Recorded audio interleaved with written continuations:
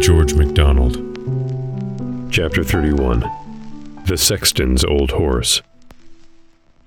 I stood and watched the last gleam of the white leopardess melt away, then turned to follow my guide, but reluctantly. What had I to do with sleep? Surely reason was the same in every world, and what reason could there be in going to sleep with the dead when the hour was calling the live man? Besides, no one would wake me, and how could I be certain of waking early? Of waking at all? The sleepers in that house let morning glide into noon, and noon into night, nor ever stirred. I murmured but followed, for I knew not what else to do. The librarian walked on in silence, and I walked silent as he. Time and space glided past us. The sun set. It began to grow dark, and I felt in the air the spreading cold of the chamber of death. My heart sank lower and lower. I began to lose sight of the lean, long-coated figure, and at length could no more hear his swishing stride through the heather. But then I heard instead the slow flapping wings of the raven, and at intervals now a firefly, now a gleaming butterfly rose into the rayless air. By and by the moon appeared, slow crossing the far horizon. "You are tired, are you not, Mr. Vane?" said the raven, alighting on a stone.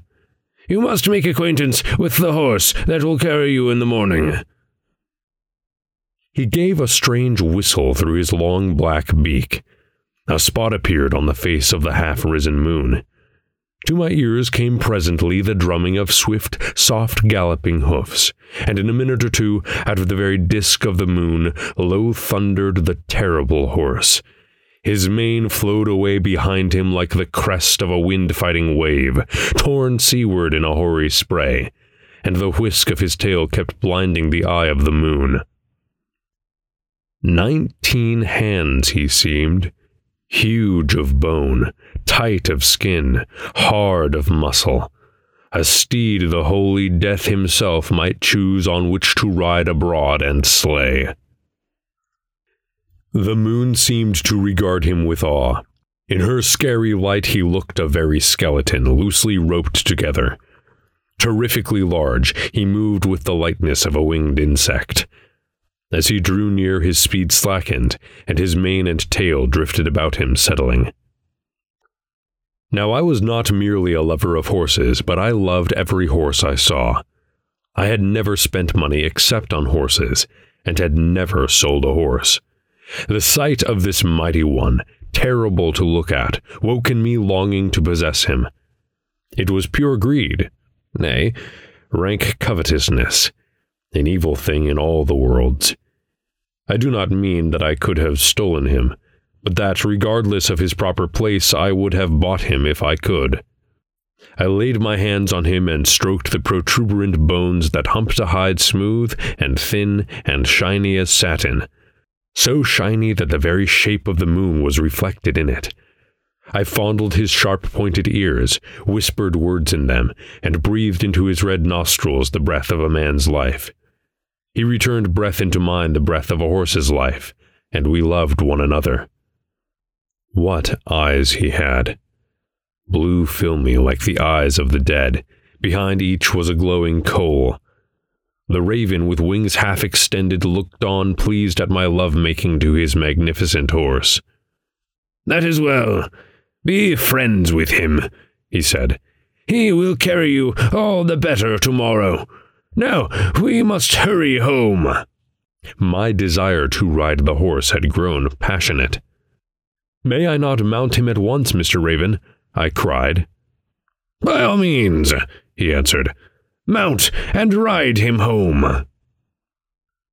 The horse bent his head over my shoulder lovingly. I twisted my hands in his mane and scrambled onto his back, not without aid from certain protuberant bones.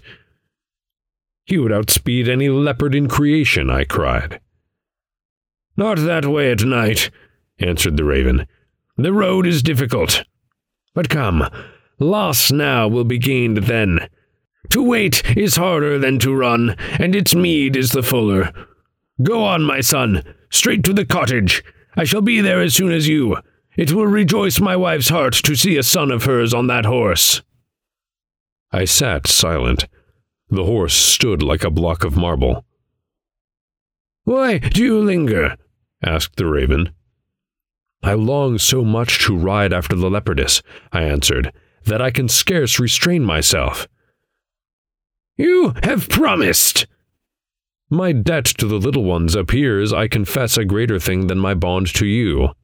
"Yield to the temptation, and you will bring mischief upon them, and on yourself also." "What matters it for me? I love them, and love works no evil. I will go." But the truth was, I forgot the children, infatuate with the horse. Eyes flashed through the darkness, and I knew that Adam stood in his own shape beside me. I knew also by his voice that he repressed an indignation almost too strong for him. "Mr. Vane," he said, "do you know why you have not yet done anything worth doing?" "Because I have been a fool," I answered. "Wherein?" "In everything." "Which do you count your most indiscreet action?" "Bringing the princess to life. I ought to have left her to her just fate." "Nay, now you talk foolishly. You could not have done otherwise than you did, not knowing she was evil. But you never brought anyone to life. How could you, yourself dead?" "I dead?" I cried. "Yes," he answered, "and you will be dead so long as you refuse to die." "Back to the old riddling," I returned scornfully. "Be persuaded, and go home with me," he continued gently. Nearly the most foolish thing you ever did was to run from our dead."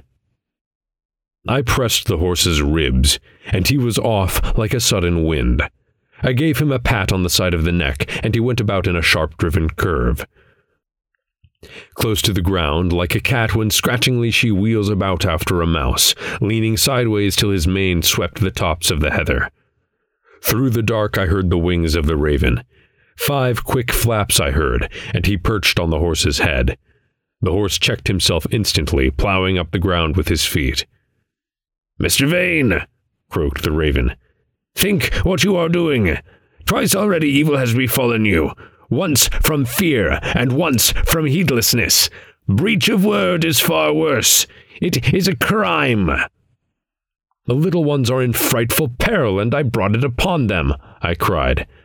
"But indeed I will not break my word to you. I will return and spend in your house what nights, what days, what years you please." "I tell you once more, you will do them other than good if you go tonight," he insisted. But a false sense of power, a sense which had no root, and was merely vibrated into me from the strength of the horse, had, alas, rendered me too stupid to listen to anything he said. "Would you take from me my last chance of reparation?" I cried. "This time there shall be no shirking. It is my duty, and I will go, if I perish for it." "Go then, foolish boy," he returned, with anger in his croak. "Take the horse and ride to failure. May it be to humility." He spread his wings and flew. Again I pressed the lean ribs under me.